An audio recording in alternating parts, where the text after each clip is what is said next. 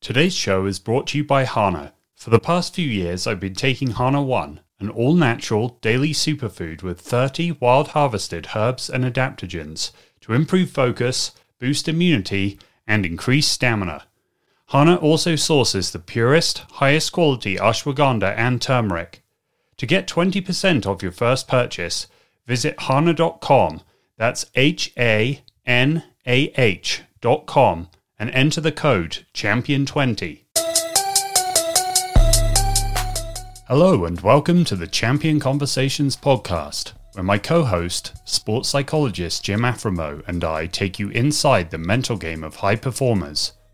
If you've ever wanted to learn how elite athletes, coaches, creators, and entrepreneurs use their mindset to overcome setbacks, serve as great leaders and teammates, and achieve their full potential, then you've come to the right place. I'm Phil White, and we're glad you're listening today. Today's guest is Dr. Kirk Parsley. He joined the Navy SEALs right out of high school and served for 10 years. Doc then entered medical school at the Uniformed Services University of Health Sciences in Bethesda, graduating in 2004. From 2009 to 2013, he served as the Undersea Medical Officer at the Naval Special Warfare Group 1. While there, Doc led the development of the group's first sports medicine rehabilitation center. Seeing the negative impact of sleep deprivation, Doc developed the all-natural sleep remedy, and now lectures worldwide on sleep, wellness, and hormonal optimization. So, Doc, what are a couple of your favorite misconceptions or myths about sleep and or naps in particular? Well, the biggest misconception about sleep is that you don't need it. That it's a luxury. I mean, I don't know why. It's a physiologic need. I don't know why it's considered a luxury, but something in our Western programming got into everybody's head that if you're sleeping 8 hours a day, you're being lazy because go-getters get up and get going early, and you can just push past it and all of that. And you're obviously as well as I do that your performance is measurably diminished by decreasing decreasing sleep in a single night, just taking away a little bit of sleep. Because we know the prefrontal cortex is the most impaired region of the brain with sleep deprivation, and it's the most important for what most people do throughout their days. It gets in the way of every single activity. No matter what your goals are, whatever your future is, you're aiming for, the likelihood of getting there or the rate at which you get there is diminished by not getting enough sleep. It'd be the same. It's the same as anything else. Like if you have a machine that runs off of certain resources and you take away a few of those resources or even one of those resources, you diminish the working capacity of that machine. And if you want to be ultra simplistic about it, that's the human body is really just a machine, right? Like we're using it as a machine at least to get us to where we want to be. And then the second most common misconception I'd say that goes right in line with that is the I know a guy fallacy. Well, I know a guy who only sleeps 4 hours a night, and he runs a multi-billion-dollar company, and he's the top of this, and he's the top of that. I'm like, maybe he only sleeps 4 hours a night, maybe not. I seriously doubt it. But if he does, just think how amazing he would be if he slept 8 hours a night. Right? He would be twice as good, or 3 times as good. Just because somebody doesn't suffer as badly, or their potential is so much higher than yours to begin with, right? Because I'll shock your audience. All men aren't created equal. Like some people are much better than other people, and that's why we have the Olympics. It's like nobody wants to watch me run a 100-meter dash. It'd be really boring. So there are huge variations in people's capacity, and we know that. I mean, the science is unequivocal that you are diminishing your capacity by diminishing sleep. And as far as naps, I would just say. Again, naps, people think that people who nap are lazy, or soft or weak or whatever. Not true. And the other thing is that people think naps will interfere with your sleep at night. They don't, as long as you nap at least as long as you wake up from your nap at least 3 hours before your nocturnal sleep, and your naps are a maximum of right around the 90 to 100 minutes, 110 minutes, maybe. Like that at the far outside. You don't want to do anything more than one sleep cycle. No, I love, I would counter the anti-nappers by saying, have you ever heard of a guy called Winston Churchill? Because as you know, Doc, and you, Jim, and obviously being a Churchillian and writing a book about him, I know from my research that even at, the most, during the Blitz, say, in World War II, he had 2 routines that he would never change: a hot morning bath for 60 to 90 minutes, and sometimes one in the evening. And then also his nap schedule had to be a minimum of 1 hour. And it didn't matter what was going on with Hitler, what was going on with Stalin. It was imperative, and he would not change the nap schedule or the bath schedule for anyone or anything. So if he can get away with it, particularly when we were kind of holding on and waiting for FDR to do the necessary and kind of standing alone with the Commonwealth countries, then I think whatever anyone else would use as an excuse or an anti-nap stance, Churchill had better cause to nap. Yeah. And Benjamin Franklin and Thomas Edison were both big nappers as well. And George Washington, I believe. So, okay. Yeah, there's a saying that Phil and I really like from the field of sports psychology, which is working hard is important, but resting well is mandatory. Right. No, for sure. Doc, we work a lot with student athletes, and obviously there's this big NCAA survey. They're now into their second and soon to publish their third edition of 37,000 student athletes, and they found that mental health concerns since the start of COVID are up by between 200 and 250%. What role, particularly for, say, adolescents, or even preteens, say from 9-10 years old up to early 20s, does sleep play in mental health / emotional stability? Yeah. Well,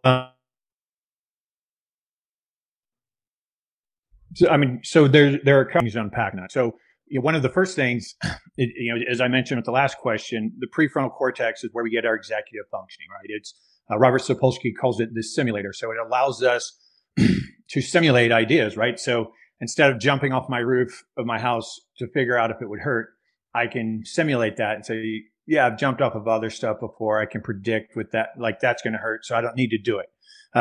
But, problem solving, coming up with complex plans, even things as simple as our willpower, our appetite regulation, all of that comes from the prefrontal cortex. We call it executive functioning, right? Think of what an executive does, the types of decisions they make. Again, that area is the most impacted with sleep deprivation. And attention deficit disorder is essentially an inadequate functioning prefrontal cortex. So if you look at the symptoms of ADHD and you look at the symptoms of sleep deprivation, they're indistinguishable because you're doing the same thing. You're impairing the prefrontal cortex. So you don't really know if you have ADHD if you're sleep deprived. If you're sleep deprived, you need to first sleep adapt and see if you still have those issues when you're getting enough sleep. The other thing that happens when you're sleep deprived is because you didn't restore and replenish your resources as much as you needed to, you're bought into this contract, right? There's no getting around it. It's like when you're born, you're guaranteed a couple of things. One of those things is that you're going to die. Another one of those things is that, when you're in at least the majority of your life, you need about 8 hours of sleep to recover from being awake for 16 hours. Now, you can get by without doing it, but the whole purpose of sleeping tonight is to prepare my brain and body, using today as the template, to prepare my brain and body for tomorrow. So if I sleep 6 hours instead of 8 hours, tomorrow still comes. And so how do I get through it? I didn't fuel partition. I didn't store resources. I didn't I didn't balance my nervous system. I didn't finish digesting. I didn't finish producing stress hormones. I didn't sex hormones. I didn't finish emotionally categorizing events. I didn't finish laying down durable tracks to new information from working memory to long-term memory. There's a lot of things I didn't do, but tomorrow still comes. I still have to get through tomorrow. Well, how do I get through it? The same way I get through any sort of physiologic stress that I'm not ready for is I release stress hormones. What do stress hormones do to the prefrontal cortex? If you've ever been in a fist fight or a gunfight or a car crash, if somebody asks you your address and phone number, you probably wouldn't be able to tell them because your prefrontal cortex is impaired from so much stress hormones. Now, you're not to that degree, but you're impaired a little bit. So the emotional categorization of events is really important, and it's not something that people think about. It's thought that this is one of the primary reasons for PTSD. And we don't know which coming first, the chicken or the egg, right? Is that PTSD is impairing sleep, or impairment of sleep is exacerbating and making PTSD more likely. So one of the things that happens during REM sleep is you do what's called emotional categorization. So, for people like our age, I use the example, if you get in an argument with your wife over leaving dirty dishes in the sink, well, that's a nothing burger, right? That's a stupid little argument that by tomorrow, or, within a few hours of that argument, should be completely gone in both people's brains, right? Now, if you go to sleep tonight and you don't, if you're running around like a chicken with their head cut off all day after that fight, and then you go to sleep tonight and you don't get adequate sleep and you don't emotionally categorize that thing, then it kind of floats off in the ethers and it becomes something that can be a trigger. And now the memories of that leads to an unsettling blend of emotions, decreased heart variability, increased sympathetic tone, and you start running a little more stress pathway over something that was completely insignificant. And again, that's small, but now maybe that is like an impactful argument now. Over the course of the next couple of weeks, that might actually change how you're thinking about life and the satisfaction of your relationship over something that insignificant. Now, of course, with kids, depending on their age, you could put in an age-appropriate example of anything in there. And that's one of the big things with COVID, right? Where, we're restricting kids' socialization, which is the most important thing to a kid, right? Like, once you're about 12, 13, your parents don't matter anymore. Your examples for how to function in the world are your friends. Now we're taking that away, making them wear a mask, raising them in a world where they're concerned about just their overall safety of being around other people. And depending on the messaging that they're hearing, maybe they believe the world is now a very dangerous place and other people are dangerous. And so now I'm not going to socialize the way maybe I would have if that wouldn't have happened. That's going to change how I develop as a kid, the other really important thing to think about is that the prefrontal cortex in a male, on average, isn't fully formed until you're 25 years old. So if you're depriving yourself of sleep from junior high through college, you're impairing, the most anabolic time in your life is deep sleep. So slow wave sleep cycles have the lowest stress hormones and the highest anabolic hormones of any time in a 24-hour period. So if you're robbing yourself of that, if you're depriving yourself of adequate sleep, not only is it impairing your learning and your emotional categorization, it's actually impairing the anabolic activity, which would include the physical development of the neurons, the neuronal pathways of your brain, as well as your skeletal muscle and your skeleton itself and your organs and everything else. You can seriously impact your growth. And will it change the overall end? I don't know. There's no way to really study that. But we know that the most anabolic activity is deep sleep. And if you're depriving yourself of deep sleep, and we know that when you deprive yourself of 2 hours of sleep a night, your anabolic hormones are 30% lower the next day. So you're running through the whole day like that. So I don't think there's anything that you can do that's worse for children than depriving them of sleep. And you also don't think that it's possible in today's world, the way we have things set up, that kids can get adequate sleep. Because obviously, when we're talking about adolescents to college students, if you're talking about college athletes especially, you're still talking about 9 to 10 hours of sleep, what they need, right? And in adolescence, it could be up to 12 hours for someone 11 to 13, 10 to 13, you might be talking about 12 hours. And kids just simply aren't getting that. And kids are spending more time on recreational media, televisions, computers, and their phones than they're spending sleeping right now in America. If you were going to talk to a sports parent with all that in mind, Doc, what might be some boundaries around social media that they might need to set? So around technology use, say within maybe shutting that down within 2 hours of bedtime, and really the parent not just doing the thing of, I'm going to give my 3-year-old an unlocked tablet and then later an unlocked iPhone or Android phone, and that's going to become a third parent or a pacifier for their whole life. Can you talk to me a little bit about that intersection of the as you called it, recreational media and sleep, both in, say younger student athletes and in people even our age and above? Yeah. I mean, one of you may be a better testimony than myself in this, but I have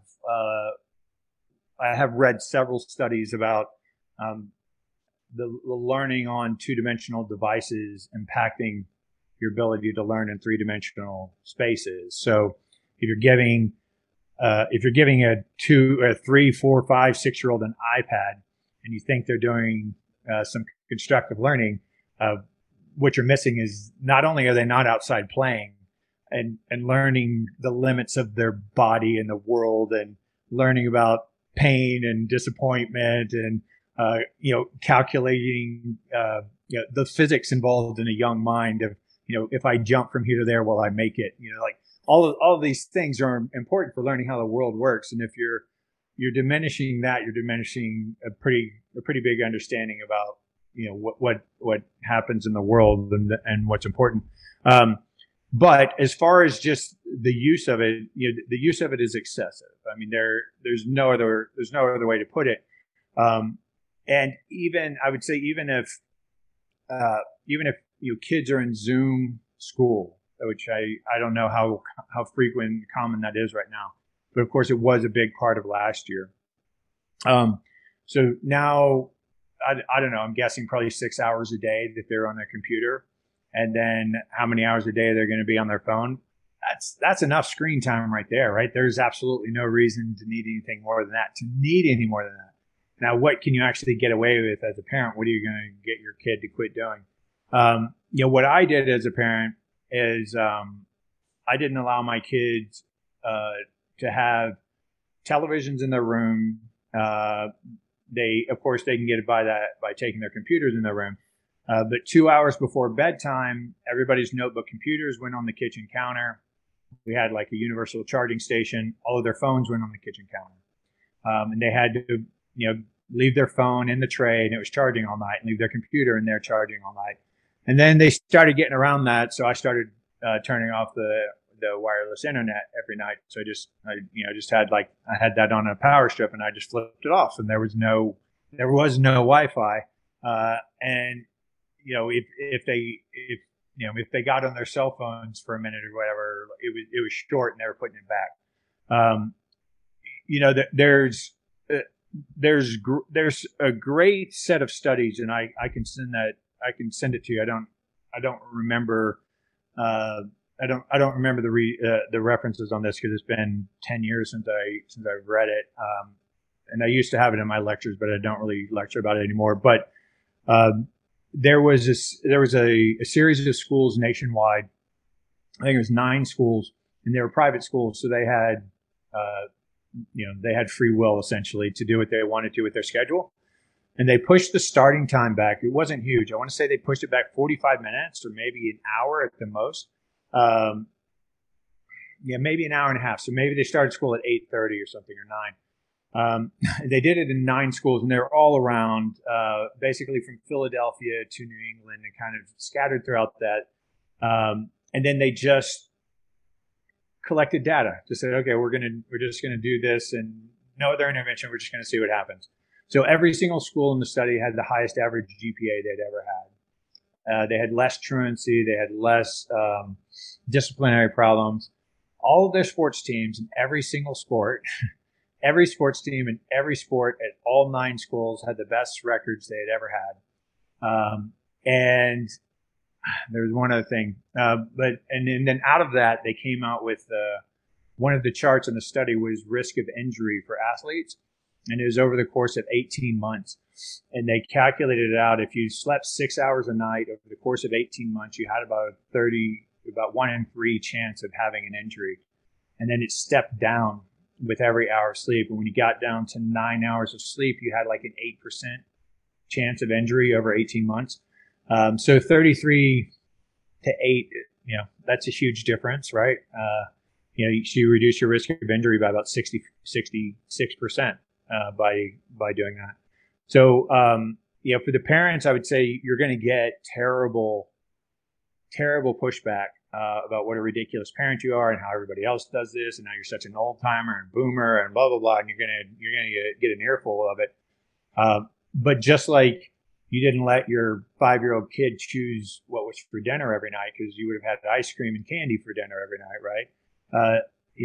It's unfortunate, to say it's unpopular, but you just have to parent, and you just have to say, look, I know better. I've read the research. I'm listening to the experts, and I know that the best thing for you is to not have this, you get a lot of pushback. And another thing that I did with my kids is on Sunday, this might be a little extreme, and actually our mutual friend that we were talking about used to give me endless grief for this, but I turned off the main breaker to my house every Sunday morning, and we had Sunday technology free day. So there wasn't anything you could do. We cooked our meals out on the grill, and just the kids had to play board games and make up obstacle courses and build stuff in the backyard and ride their skateboards and scooters. And they complained endlessly. But I tell you what, that day seems about 5 or 6 days long, but for good reasons. And, within a couple of hours, the kids really got into it, and we were rushing off to bed, like, trying to finish up the last board game or whatever, or, one more round of some kind of obstacle course that they'd put together in the house or something. And I really think that giving kids that mental break, like I just saw such an incredible mood shift in them the next day that lasted, a day or two, and then it goes away. But I think it's really healthy to, the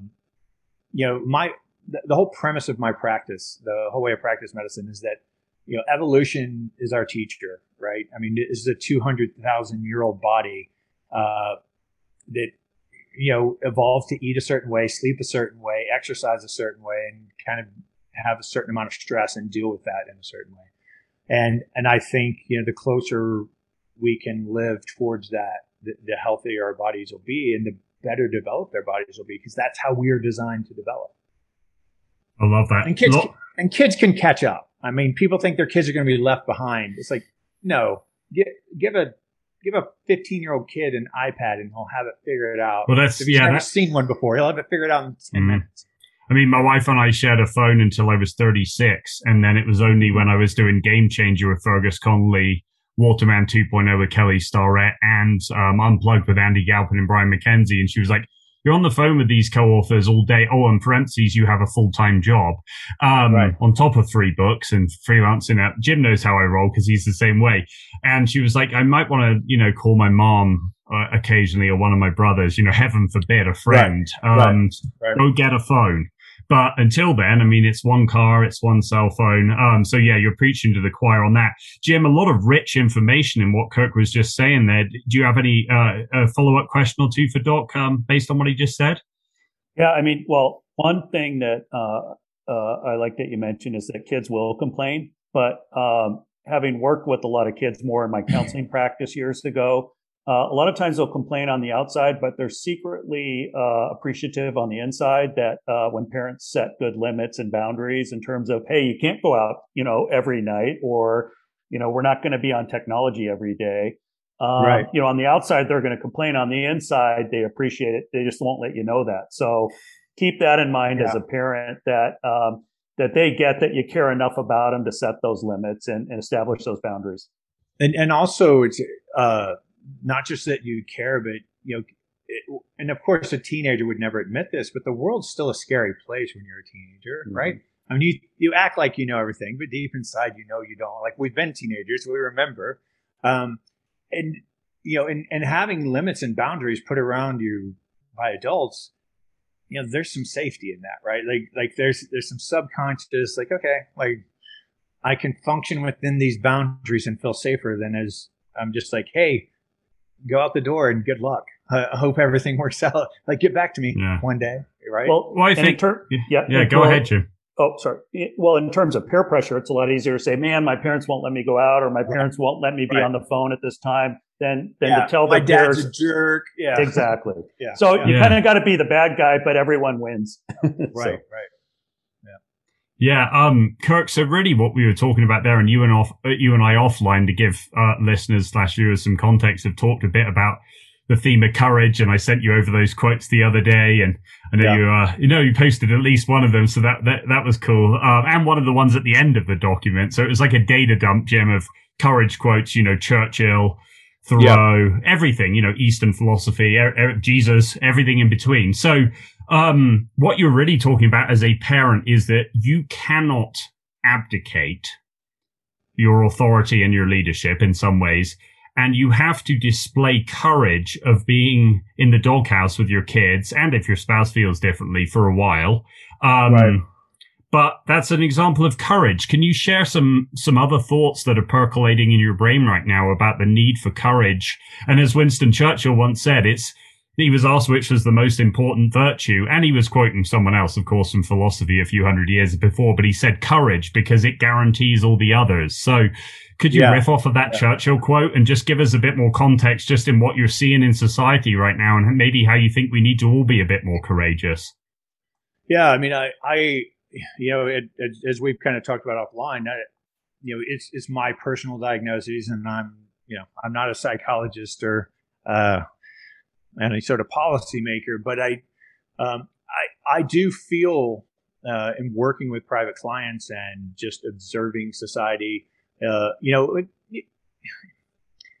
just this tendency in society right now for certain groups to be loud and talk about whatever's important to them, and other groups feeling like they're not allowed to talk because they might misstep and they're not 100% sure of what's going on, or parents disagreeing with their schools over COVID policies, not even having the courage to go to the school and talk about it, right? The parenting is an issue. Personal goal setting is an issue. Personal aspiration is an issue. There's this growing mentality of like, well, we live in a prosperous, wealthy, comfortable country. Like, my basic needs are met. I'm getting by. And so as long as I'm getting by, why rock the boat? One of the quotes that you put in there is one of my favorite quotes. I've been using it for probably 30 years of my life, is a ship in a harbor is safe, but that's not what ships are built for, right? Like, ships are designed to be out in the ocean and be unsafe. And all of, and I can tell you, the clientele I work with are they're high performers. They're high end guys, right? So they're world-class athletes, professional athletes, Olympic athletes, Fortune 500, Fortune 100 CEOs. They're really successful entrepreneurs. They're, successful entertainers, whatever. They're really successful people. Every single one of those people would tell you that the most important thing in their success was the courage. Whether they use that word or not, you could work it into that.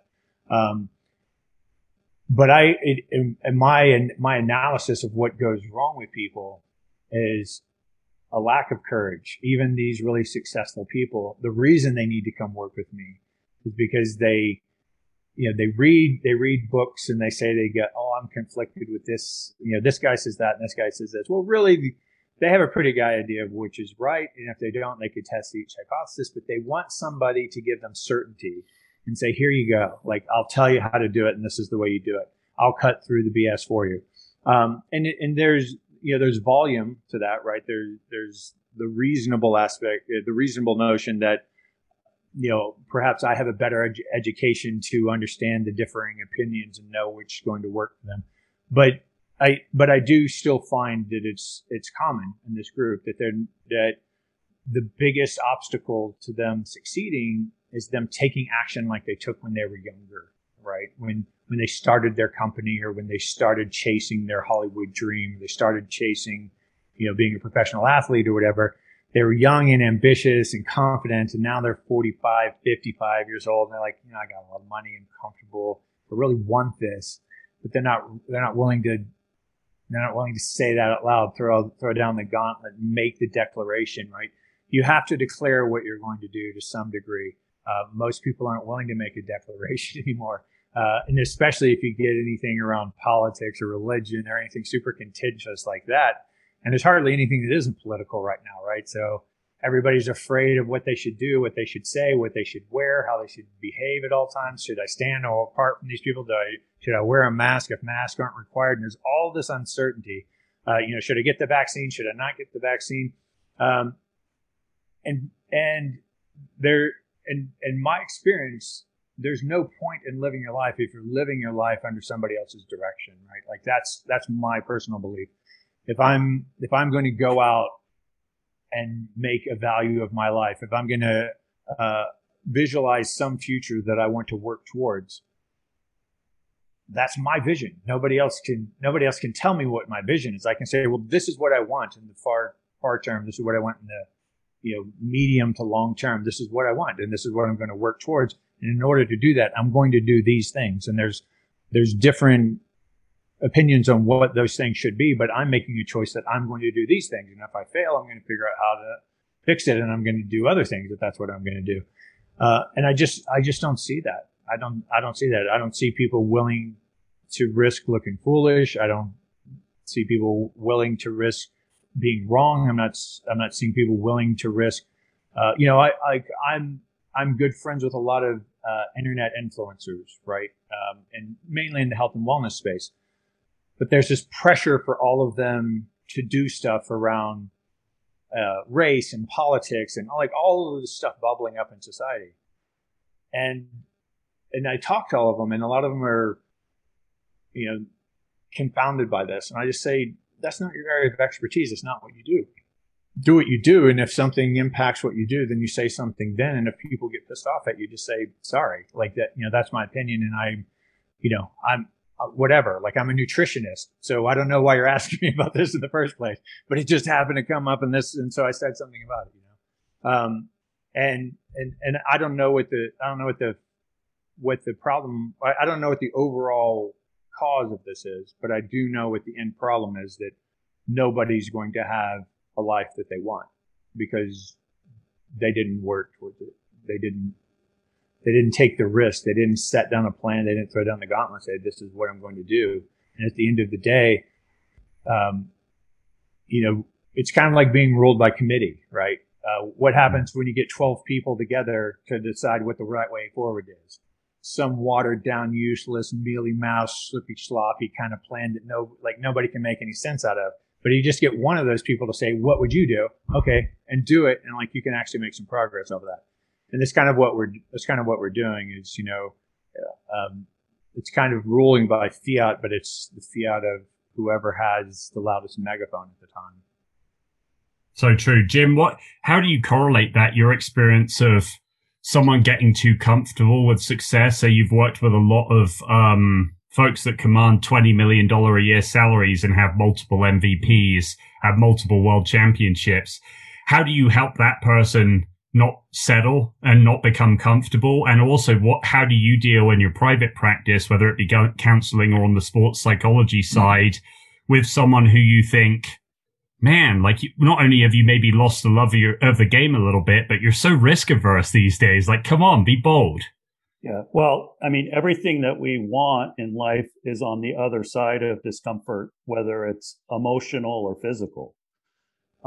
So I agree. I mean, right on the money, Doc, in terms of the power of socialization, and conformity, and that it's important to, I love the saying about, it's better to be a lion for a day than a sheep for, 1,000 years. And, right. And so a lot of, I use, the idea of being a champion and living a gold medal life as more of a, kind of alongside the idea of a warrior, just in terms of, going after what you want and living a full life and having values and doing things in line with those values. And that takes courage. And it's really interesting in our discussion that one of the quotes I use with athletes is fatigue makes cowards of us all from Vince Lombardi. So it kind of fits with the courage and the sleep. So I like that a lot. But I mean, that's the thing is if you're feeling pressured to conform, you're never going to achieve great things in life. You know, if you fall into that, buy into that. And so socialization is good, I think, sometimes to help lift people up when they've fallen down. But if you want to rock it up and, you know, and shine a flashlight on areas people haven't seen before because you're an adventurer, you're a champion, you're trying to push the limits of what's possible as a human. A lot of people are going to say, don't do that. It's, you know, you're not ready, or who are you to think you can do that? And so that's where you have to look within sometimes instead of without. I remember when I was in grad school, I was at Michigan State. I wanted to run the Chicago Marathon, and everyone talked me out of it.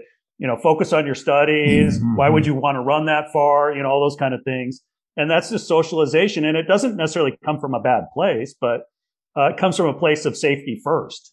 And so why not chase excellence? That's more fun in life. So I ended up running the marathon, and then everyone afterward was like, "Oh, that's so cool you did that," you know. And my response was, you know, I needed to hear that kind of stuff before I ran it and while I was training for it, not after. I don't need it now.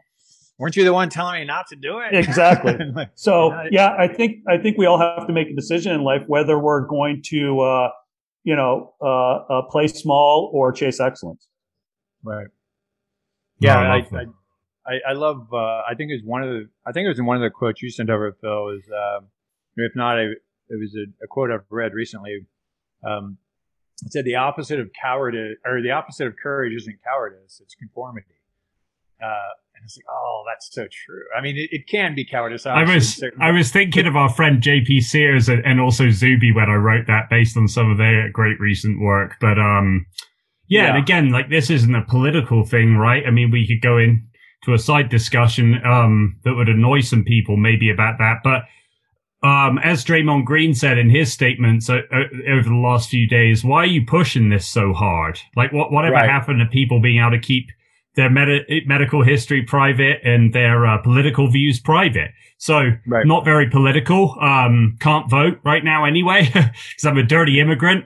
So I mean, it doesn't help me. I lost my voting rights in the UK because I've been gone since 2001. So it's not a political thing. I think it's a soul issue. Courage or becoming so risk averse because you're terrified of the consequences of being great. Or even Ben Harper has a great line in the song Glory in Consequence. I'm more afraid of living than I am scared to die.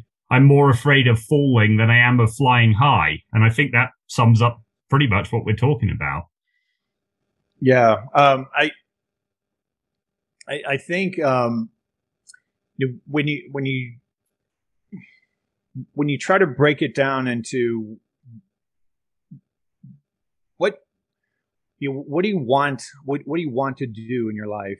What's important to you? Again, you can't get that by committee. You can't get a bunch of people to get together and decide what your values and goals should be. And you look at those, athletes. They're athletes. They aren't meant to be. They aren't meant to be philosophers, theologians, politicians, policymakers. They're athletes, and they're up there having the courage to say, this doesn't make sense to me, right? And it seems rational that people should be able to ask questions and think about this. That took a lot of courage for him to say, and he probably got a lot of backlash and a lot of negative press and a lot of hate around that. But think about it, that one statement, that one courageous statement, that one little interview that he did. It moved society, right? It shifted the needle. It shifted, the view of hundreds of millions of people gave something a second thought, because of the source, because somebody had the courage to stand up to the power in that moment and say what his personal beliefs are. Regardless if you agree with his personal beliefs or not, you have to admit that was a courageous act.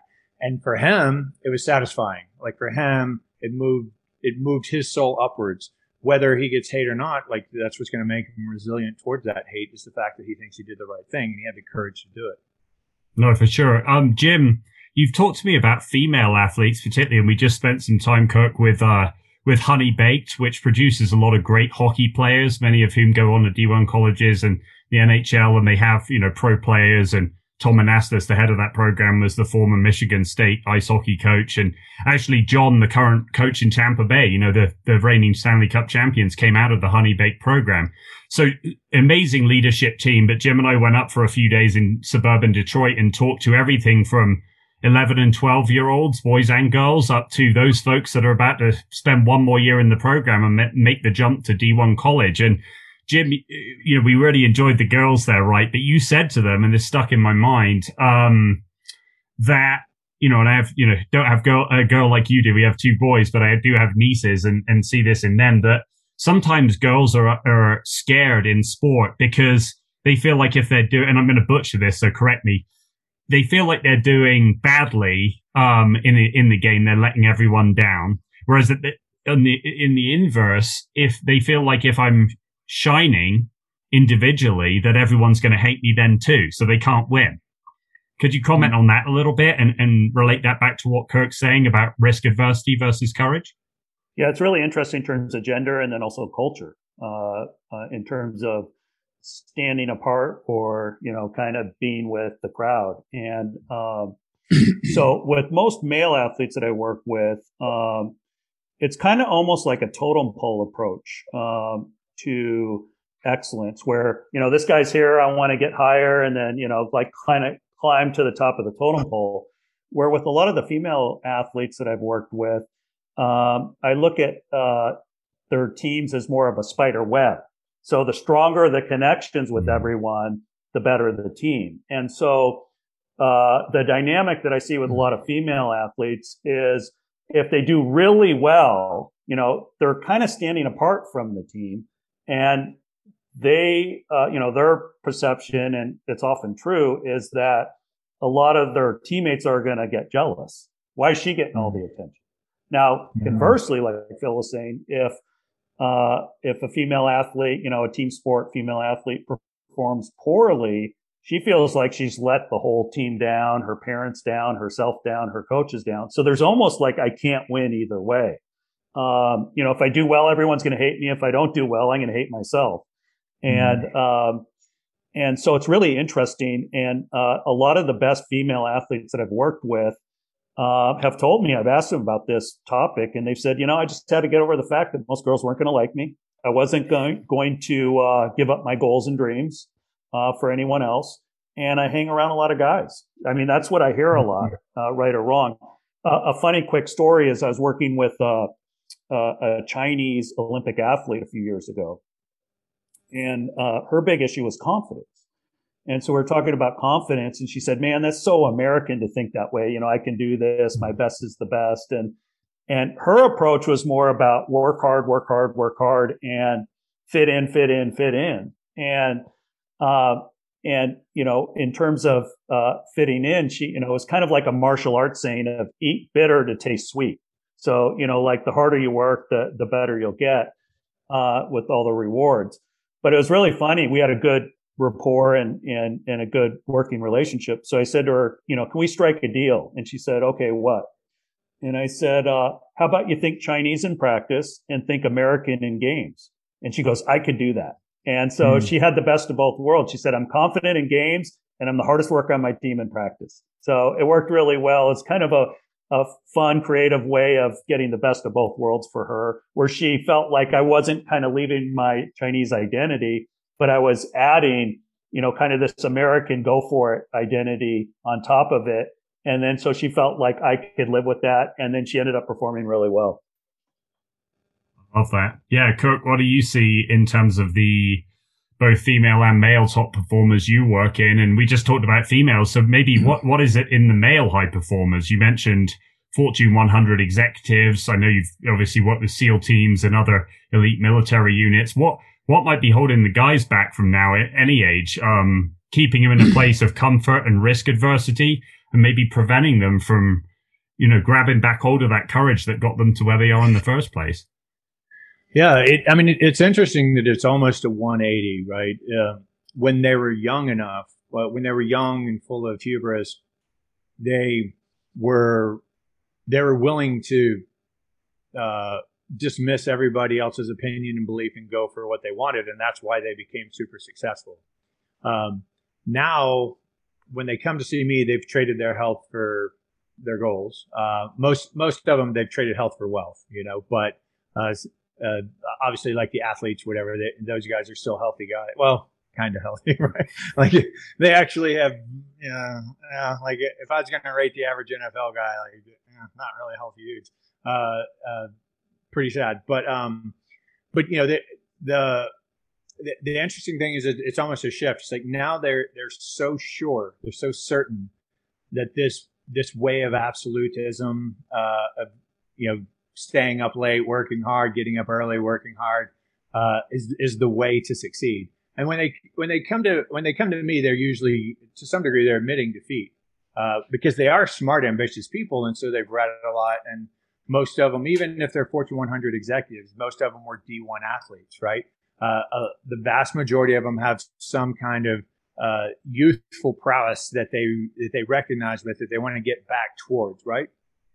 And now the courage is to get away from that mindset, right? Because now they need to live a life of balance because they're 50 years old, right? It's like, sorry, you can't do that anymore. Like the stuff that got you there, it's like the adage in business, like I run a couple of businesses. It's really common in the entrepreneurial space to say the team that got you there isn't the team that can get you to the next level, right?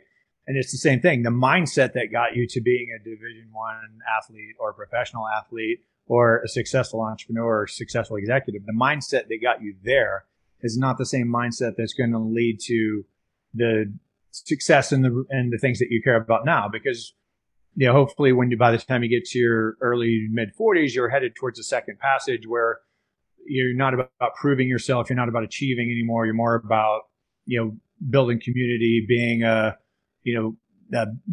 mentor, being someone's elder, being a coach, being something like that, focusing on your relationships with your family and your loved ones, and aiming for a health of longevity to be able to see your grandchildren, and those types of things usually what become important as you get older. And the hardest thing is to get them. It's the same anxiety that leads to not doing that ambitious behavior. It's the same anxiety to say give that up, right? Because to them it's like, well, this is what's gotten me through. So I think I need to not eat anything but kale. I need to, get up at 6 a.m. and work out for 3 hours every day. And then I need to go meditate for an hour. And then I need to do this. And then, and like all this driven behavior, it's like exactly wrong. Like that's what got you to where you are. And you're coming to see me because you aren't where you want to be now. So you have to reverse this, and you have to be willing to say, okay, I'm not going to do any of this behavior. I'm going to completely reshift my beliefs around sleep. Is a perfect example, right? Because of course, I coach everybody on sleep. That's the hardest thing I have to coach people on, because they believe, hey, man, I've only been sleeping 5 or 6 hours a night for the past 20 years, and look where I'm at. I'm like, yeah, look where you're at. I mean, like you wouldn't be paying me what you're paying me if you were where you wanted to be health wise. You've destroyed your health by this, that, and it's hard to get people to do that. So they have to have. I'm telling you, it's exactly the same level of anxiety. These people are so anxious about changing their belief set that I have a harder time getting them to sleep, because the most common reason people can't sleep is because due to anxiety. And I'm causing anxiety by trying to get them to shift their belief systems around sleep, that they need more sleep. Yeah, I mean, it's the same type of thing, but by and large, they're the same people. So they are willing to take that risk. They need encouragement. They need the structure laid out. They need to see what the plan is and why and where they're going to land before they jump. And usually I can get them to jump, but it's the same courage, exactly the same. No, absolutely. Jim, it's funny that Doc would say that, because you often joke that you're the last person that high performers come to see as well. Yeah, I mean, that's the joke is most people will try everything possible. Let's say they're in a slump, whether in their sport or at work or in life, they'll try everything possible before coming to see someone like us. So we're always the last call. But yeah, the sleep thing is interesting because there is a big psychological component, just like there is with nutrition. So, for example, one team that I worked with, they would go out and as a team discuss the game after the game. Mm-hmm. And the nutritionist working with the team at the time was saying, wait a minute, that's not the best food for you. But what ended up happening, and so she said, hey, we have all the food at the clubhouse, have the food at the clubhouse, it's healthier. Well, she didn't understand the psychological and the social component of them going out together to debrief the game. So once they stopped going out to debrief the game, the team started losing more games. So it's really interesting how this all fits in. And one of the challenges I hear from student athletes, for example, is, yeah, I know it's important to go to bed at a proper time, but I spend all day, lifting weights and going to class and going to practice and going to study hall. I need time for myself. And so, versus feeling like just a productivity machine that never gets to be a kid, or never gets to be, do some things that I want to do. So it is tough.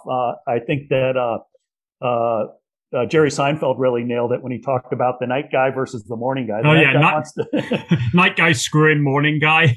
Yeah. And so that's what I see with a lot of athletes is night guy will screw morning guy, and night guy stays up a little bit, just being a kid or just having fun. And then, but knowing, feeling a little guilty about it. And then the next morning it's like, oh man, I got to go to weights or I got to go to practice. And so it's a tough balance. It's a really tough balance.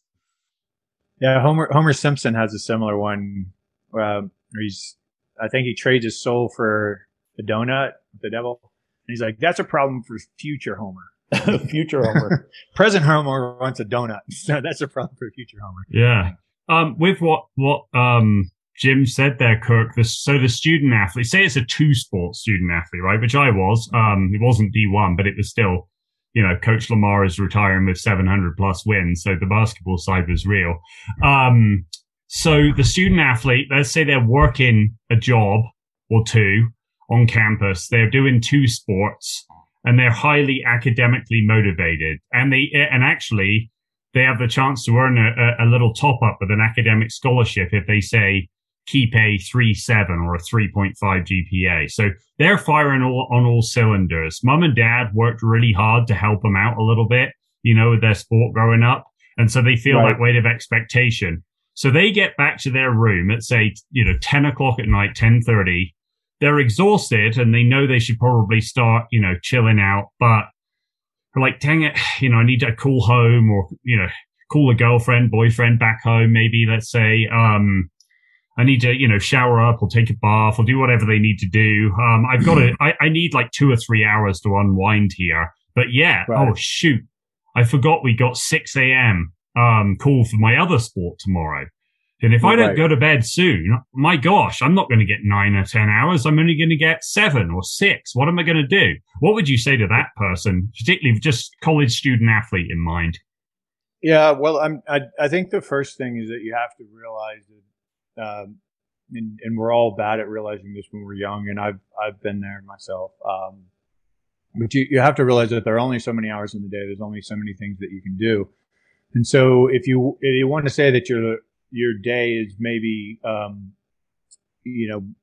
broken down into sort of, obligations, and then another section, being sort of, recreational or optional behaviors, right? So like it's optional whether or not you call your parents, it's optional whether or not you call your girlfriend, assuming that your priority is your sport and your education.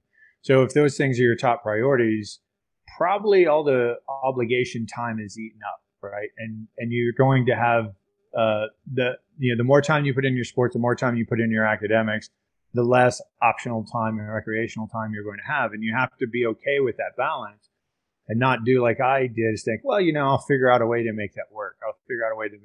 And the way, and the way you figure out to make it work is you just sleep less, and you deprive yourself of sort of all recreational activities. You don't, you never go to the beach and lay down and read a book, or, you skip your, for me in college, I wasn't an athlete in college. I went to college after the SEAL teams, and then medical school was like, I just cut my workouts shorter, in the morning because whatever. I'm not an athlete. I'm here to be a doctor, so I'm going to work really hard on this. I'm going to, and so you have to realize that there's a cost, right? There's a cost for every single choice you make, and the cost of that is like, okay, you're not going to have time probably to be a great boyfriend or girlfriend. Like that's just the reality of it.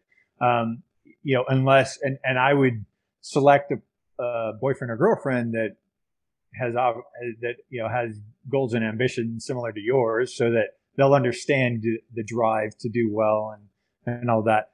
The next thing is, there is definitely something for being able to unwind and get ready for sleep. We evolved to do that when you look at our ancestors and you look at hunter-gatherers that survive in society today, which around the world, which I guess they're not in society by definition, but around the world there are hunter-gatherers tribes still around. There's thousands of people that have never seen electricity, and we study these people, and just as we thought, just as Victorian era journaling and so forth taught us, pre-electricity, people went to sleep about 3 hours after the sun went down. They didn't go to sleep right when the sun went down, right? So what we try to do as adults is we're like, okay, turn off the light and get in bed, and we think we're going to go to sleep. Well, that's not how we're programmed. There is an unwind period where you're shifting a lot of the neurophysiology towards an environment that's better able to go to sleep. Now you can push yourself to just be exhausted and just fall asleep, and that's breakdown of ATP. Like we get too technical if we get into the weeds with that. But essentially, okay, you have to say, okay, these are my priorities, and then these priorities to some degree are going to get in the way of the other things that are important to me. The optional things, right, or the luxuries. It's important to realize that sleep is one of your obligations. It's not in the luxury, or it's not in the optional category. And every hour that you take away of sleep, you're going to lose an hour and 15, an hour and 20 minutes of efficiency. You're going to increase your risk of injury. You're going to decrease your athletic performance. You're going to decrease your pain threshold, increase your perceived effort for doing the same workout. You're going to increase your injury risk. You're going to decrease your strength, your endurance, everything. You're going to be a worse athlete. You're not going to be able to think as well. Your memory is not going to be as good at all this stuff. So that's not in the optional category. I guess would be my one sentence answer to all that rambling. No, I love that. Let's talk a little bit about the Henry Ford production line, if we can, for a second, and more so the philosophy. Then we're not going to talk about cars with you, but we could, I guess, but you probably know more about it than we do. But anyway, my wife and I share a little Mazda CX-5. It's very boring. I really want that new Ineos Grenadier from Britain's richest man, Jim Ratcliffe. It's basically an old Defender, but with a BMW engine. But that's by the by. And Jim's heard me talk about this enough, and he's given me the evil eye about it, so I'll shut up. But anyway, so you touched on a little bit like that guilt where you would think, man, I really just want to go to the beach and just read a book for an hour, or maybe for as long as I want. I'm not even going to take a watch. My phone's going to be in my dorm room or wherever in my office. I'm just going to go. I'm going to go for a hike and not have to fear the 5 Zoom calls I have after pick something, right? Do you think that Henry Ford industrialization / production line mindset of we're going to get the clock on how long it takes to put the wheels on, to put the camshaft in, the gearbox, and we're going to get that thing down, and I'm going to fire anyone that doesn't do it quicker and replace them with someone else that can. So we're going to be churning out a car every 6 minutes, and it used to take us 10 days, whatever it takes to get there. And now that is how we define value. Do you think that we've applied that production line mentality too much to the nth degree, and that's affecting our sleep, that's affecting our hormonal balance, that it's just buggering us up? Is there any validity in that? It's there obviously hasn't been like a randomized clinical trial to know that unequivocally, but the data suggests that very well, that sleep deprivation really became a thing for us with rural electrification. At least so in America, I know our data It would be different data, obviously, over in the UK or Europe. Right. But as the world westernized, time became money. They became synonymous. And then once there became electricity and you could have lights on and running machines, you can run machines at night with lights the same as you can run machines during the day. Shift workers too, right? Right. And so now, now that time is money and I'm just become a cog in the machine, unless I'm one of the factory owners or one of the upper executives, I'm never going to be wealthy. I'm always going to be striving for something else. And the only way I'm going to make more money is to put more time into it. And one of the easiest things for me to get rid of, because I'm not, and this is really a responsibility thing, right? If I'm a father and a husband, then I have responsibilities to my wife and children during the day. But while I'm asleep, that's just me, right? Nobody's counting on me to sleep but me. So I can cut that out. I'll cut that out of my day. And we still do it today, right? You see, you go to any office where, whether you're looking at the C-suite or looking at one of the cubicles out on the main floor, go in there and say, okay, boss dumped an extra 4 hours of work on me today that I have to be ready for tomorrow. What are they going to do? What's the most likely thing they're going to do? They're not pull an all-nighter. Yeah. They're going to stay up late. If they have 4 extra hours of work, they're not going to skip their television show. They're not going to skip dinner, and they're probably not going to skip their workout if that's a thing for them. Or they're not probably even going to skip happy hour. That might be the workout. Might be the second thing to go though. Unfortunately, after right. sleep. And that's what goes next. Workouts always go next. But the first thing people give up is the most important thing. They say, sleep. I get rid of sleep. And that's a valid argument if you're young and you're healthy and you're doing it occasionally. Okay, I'm with you. Once it becomes the routine, like for me, I just kept adding things to my schedule. I was married, I had a kid, I was working almost full time, and I was going to school full time, trying to get into medical school. And what I just kept doing was like, I became a runner for one thing because my workouts were taking too long, driving to the gym, working out, driving home. Inefficient. You were inefficient. Yeah. And I was sleeping about 5 hours a night on average, and then on the weekends I was trying to catch up the best I could. But yeah, that's what everybody does. We know that's what everybody does. The first thing you do is they give up sleep. They're like, well, that's a luxury. I can get by without it. And the problem is, it's a lot like intoxication. When you have one drink, if you go to a pub and you have one drink and you're conscious. If you drove there, you're like, okay, I need to just stretch that out. I need to wait a bit. If you have two drinks, you're really calculating. Like I'm gonna wait at least a couple of hours, whatever, before I get back behind the wheel. By the time you have 4 drinks, you're like, I'm fine. Like I'm totally good to drive. Like and you make bad decisions because your self-awareness is impaired with alcoholism. Well, it's impairing the same region of your brain that sleep deprivation impairs. It's the prefrontal cortex again, and so your self-awareness is impaired when you don't have enough, when you have inadequate sleep too. So you think you're doing fine, and you think, oh, I'm sleep depriving myself, but I feel fine. Like I'm still getting it done. I get up in the morning, I feel energetic. Well, again, backing up to what we talked about with the fight or flight system before, with fist fights, car crashes, and things like that. That's a huge dump of stress hormones. One of the stress hormones is epinephrine and norepinephrine, and norepinephrine is essentially adrenaline for the brain. So it stimulates you and it makes you feel pretty damn good. But that maximum level can actually make you, that's over the top, can cause obviously anxiety. But when you wake up with inadequate resources to get through the day, the way you wake up and get yourself going is by increased stress hormones. The problem is that stress hormones are catabolic. 100%. All stress hormones are catabolic. So you're using your body as a fuel source to get through the day. And when you wake up in the morning and you feel pretty good, you think, oh, well, it must be enough sleep. No, you stayed up late, stressed out over what you have to do in the morning. So you went to sleep with high stress hormones. You didn't get your stress hormones low enough to be truly anabolic and recover. So no matter how much time you spent in bed, it probably wasn't going to be adequate. And now you're getting up at the same time as usual. So you're sleep deprived. You knew that all through the night. You had high stress hormones all night.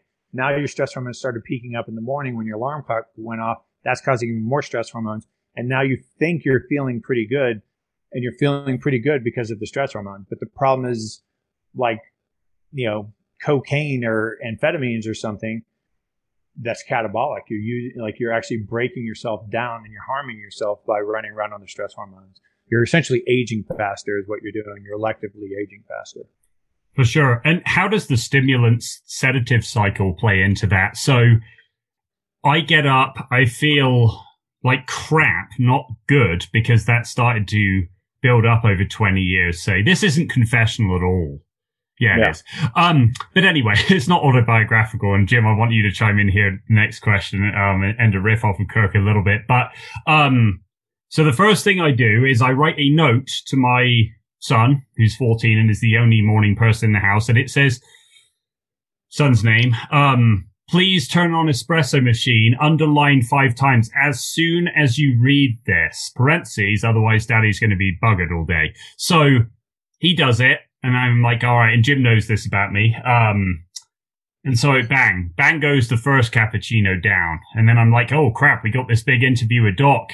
Better throw down another one. And then we keep going, or like in Michigan, then say I keep that going where I had a venti iced Americano because we were told we get food in between and we didn't unless we brought a Cliff Bar or something. And so it was like work all day on presentations and PowerPoints and handouts, go get them printed at Office Depot, and then go work for 7 hours plus parent and coach conversations.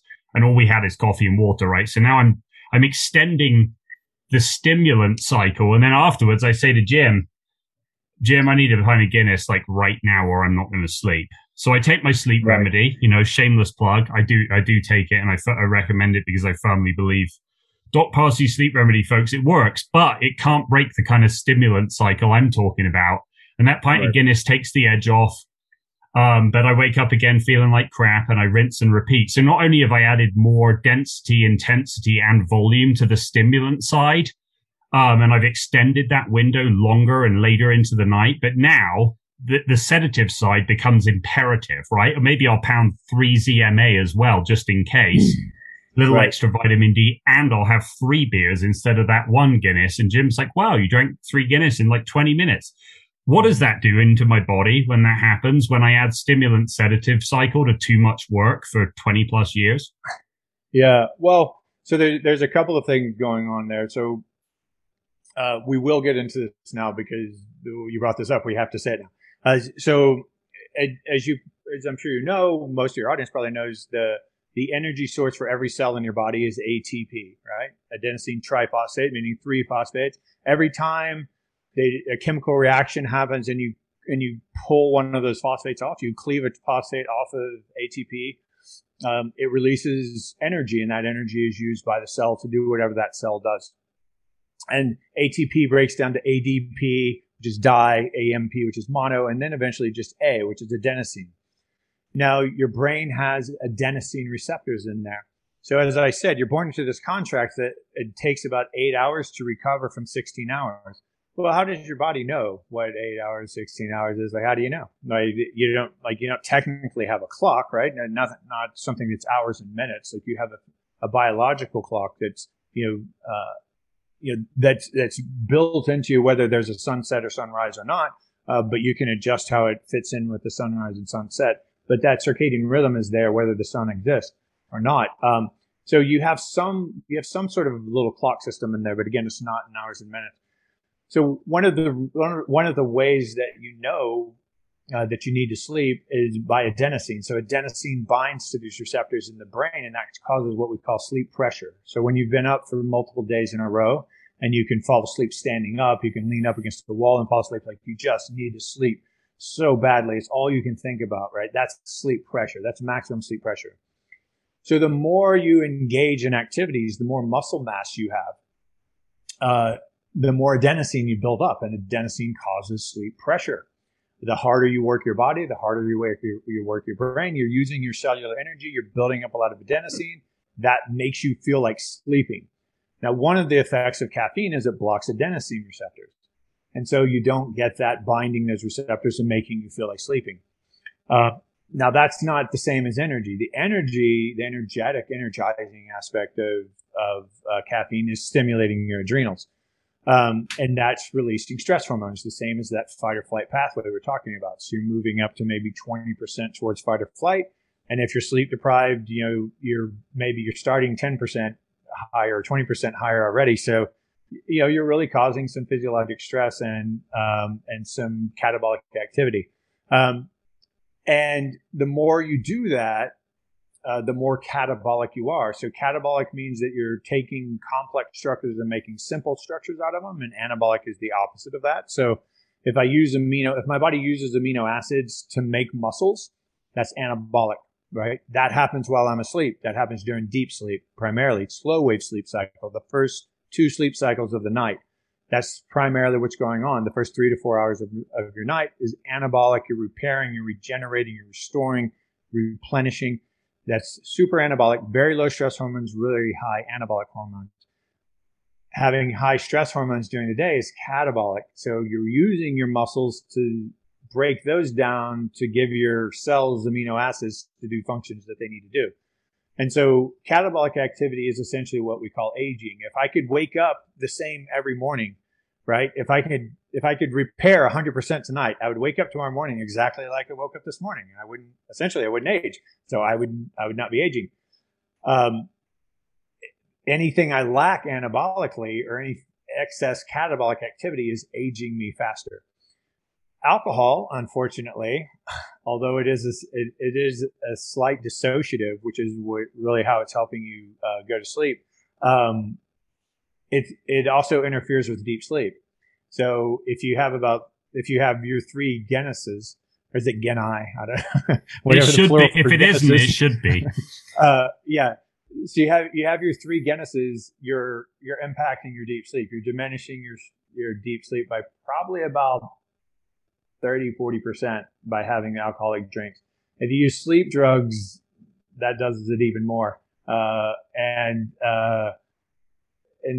sleep drugs even more so impact REM sleep, which was where all the emotional and cognitive learning and muscle memory, like all the neurological aspects of physical activity, that's all being done during REM sleep, and you're impairing that as well. So, and for you have a very cerebral job, so your ability to come up with good word choices and remember things that people say, and all of that type of prefrontal cortex executive functioning, all of that's being restored, replenished, and solidified while you're in REM sleep. So sleep drugs would be even worse for you than alcohol, because alcohol mainly messes with deep and does a little bit with REM, and sleep drugs do the opposite. So when I would have SEALs who were taking both, which is how I got into sleep, is because the SEALs were coming to me with performance issues.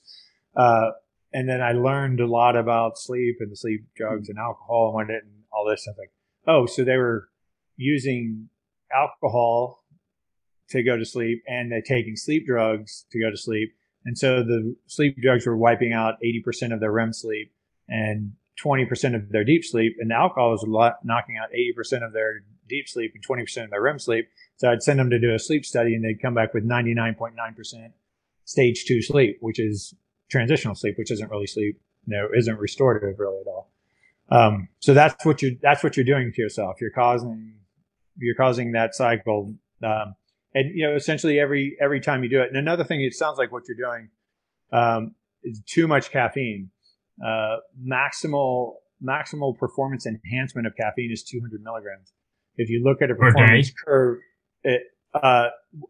so it would be whatever your serum level changes would be from an instantaneous 200 milligram hit. So like taking a 200 milligram capsule, whatever that would raise your serum blood levels to, that's essentially the maximum effect for you.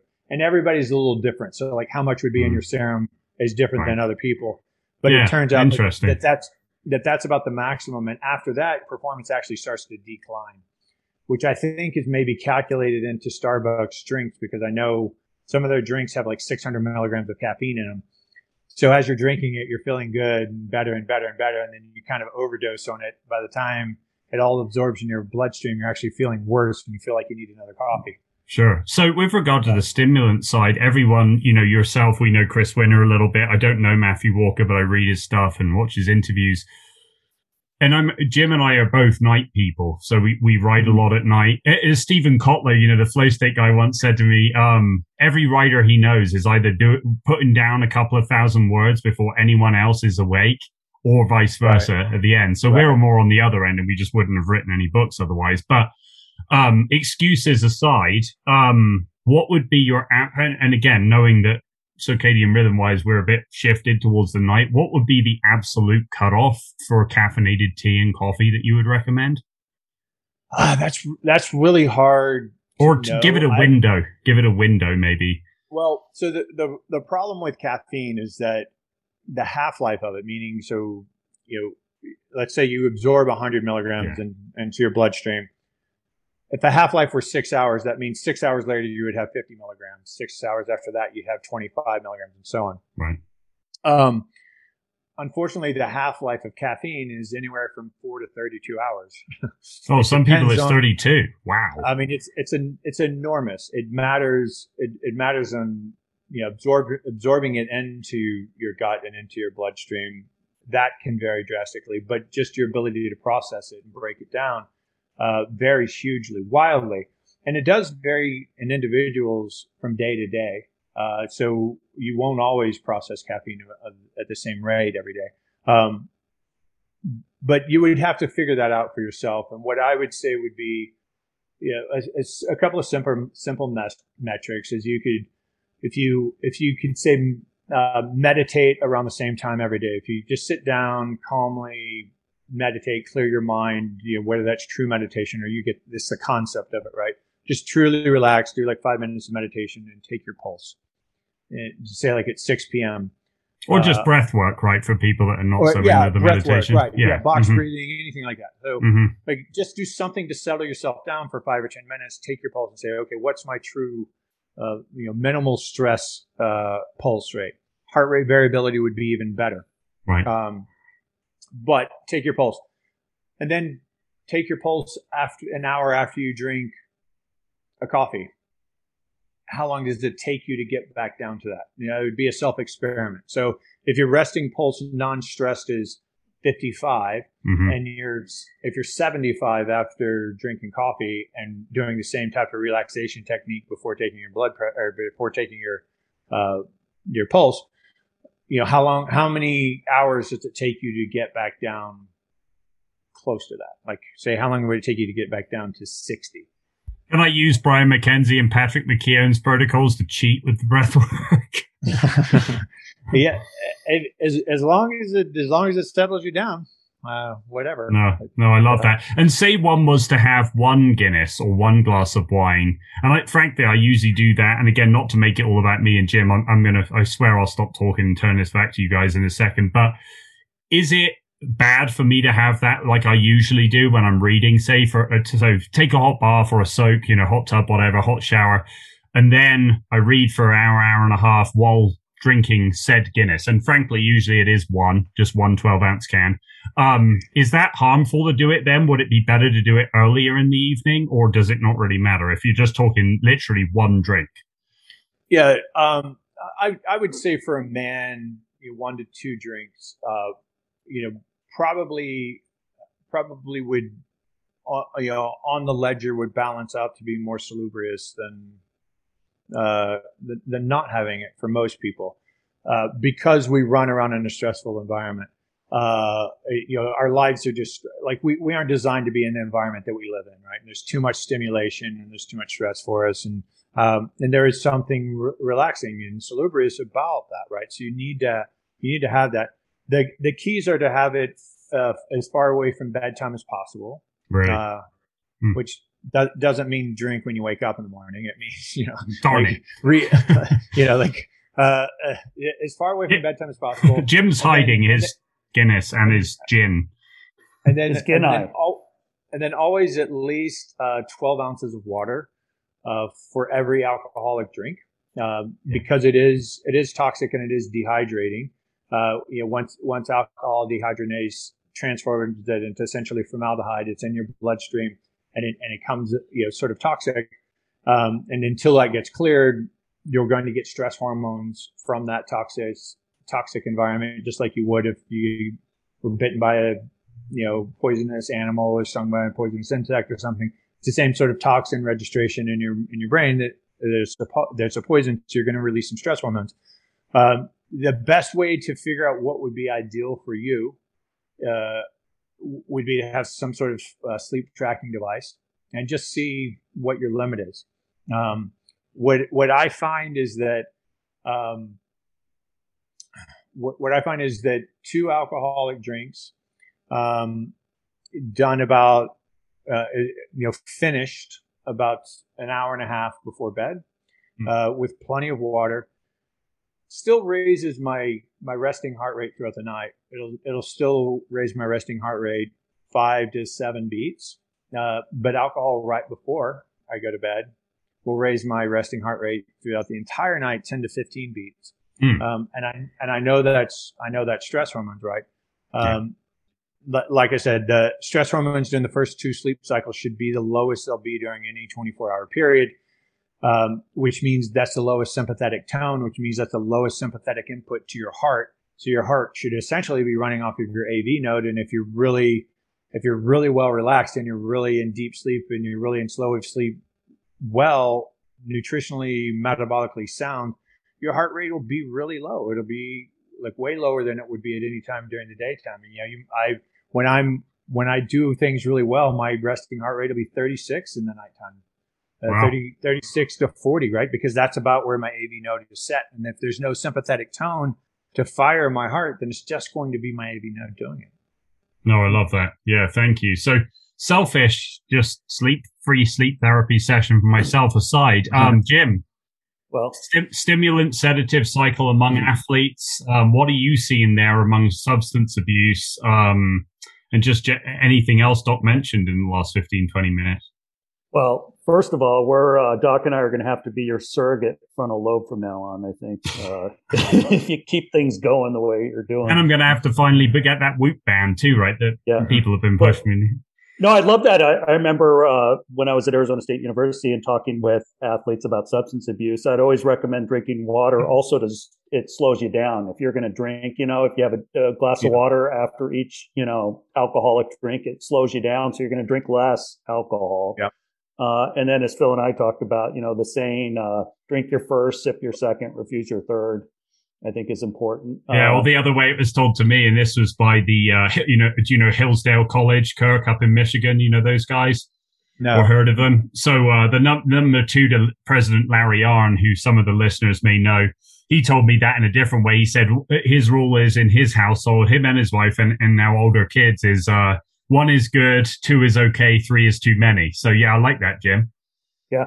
So kind of bringing this home here, what are some of your, kind of projects that you have going on that are super exciting for you? And one of the questions I was going to ask earlier is how'd you get so fascinated and interested in sleep, which is, when you really think about it, we all should be. And thank you for the good work that you're doing. But so I'm glad you answered that. It was helping Navy SEALs in terms of, how to benefit. And make good decisions. But yeah, what do you have coming up that's exciting?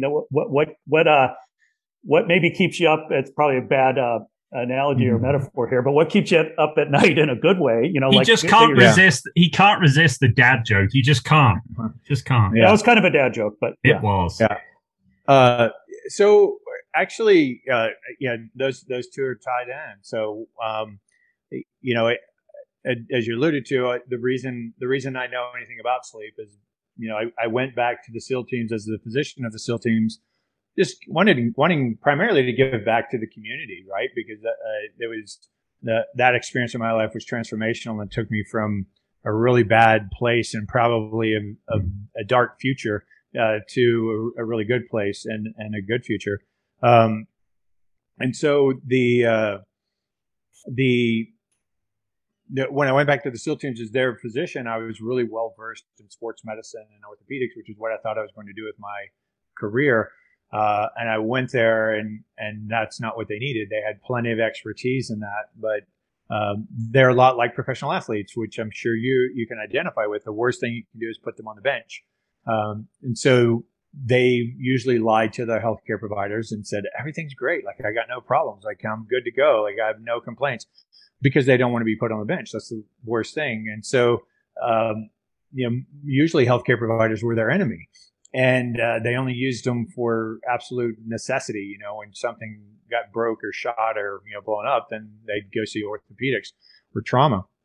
But they came in and they started telling me, their plight, like their stories about, poor mood, poor motivation, poor body composition shifts, poor sleep, poor memory, being emotionally sort of short and edgy with their kids and wives and at work, and just not really being happy with life and not performing the way they thought they should, and they thought they should, and I had no idea. Like, I had no idea what was going on. Like, I don't know. Like, I'm a doctor. I do disease. Like, they don't have any disease. They want to help with performance. And so, over some time, and it's a long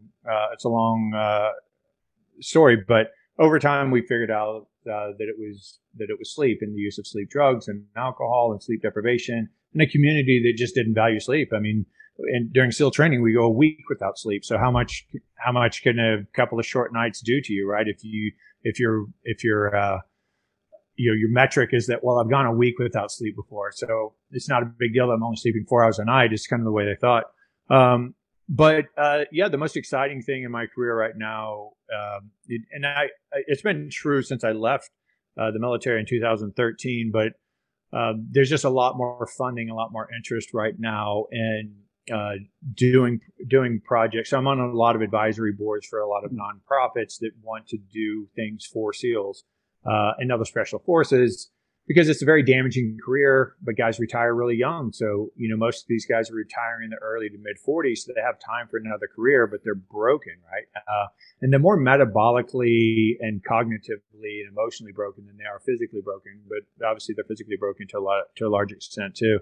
And so a couple of organizations have really gotten strong nationally, and we have an opportunity to not only do really good known medicine, but get into sort of a lot of these. We're not doing it, but we're collecting data on a lot of these alternative treatments, like psychedelics and these plant medicines, as they're called, and so forth. To try to see what we can do around, sort of helping guys repair their brains, whether it's PTSD symptoms or just, traumatic brain injury stuff. The concussive blast wave injuries, that cause brain injuries on these guys is ubiquitous. I mean, every single, special forces combative guy has hundreds, if not thousands, of traumatic brain injuries, anywhere from mild to moderate, that they never knew they had. And it's causing a lot of brain inflammation and a lot of cognitive decline. And so we're making some headway on that, and it's becoming a larger part of my day, a larger part of my career, and I'm really excited about it. No, I love that. Great. Jim, do you have one final thought before Doc tells listeners or viewers where they can find him and how they can continue to follow his work? I just really appreciate all the wisdom and tips and tools and techniques that you've shared today. Like you said, sleep. You didn't say it, but you kind of said it. Sleep is a superpower, and we all need to take good advantage of it. And I know I've learned a lot today, so I really appreciate it. And thank you for the good work you're doing with the military and for just the community as well. Yeah. No, I appreciate Thanks for the kind words. Yeah. And we're not sponsored by Guinness either. So I wish we didn't ruin anything for us. I wish we were sponsored by Ineos though, because maybe we could all get a free rugged SUV out of it. Maybe we'll work on that. Doctor, in conclusion, to add on to what Jim's saying, really appreciate your time. Looking forward to our next conversation next week. And could you just tell listeners that don't know where they can find you online and how they can continue to follow both your great work with those organizations and personally? Yeah, so my website is Doc, short for Doctor, DOC, and then Parsley, my last name, like the herb, Parsley. So docparsley.com.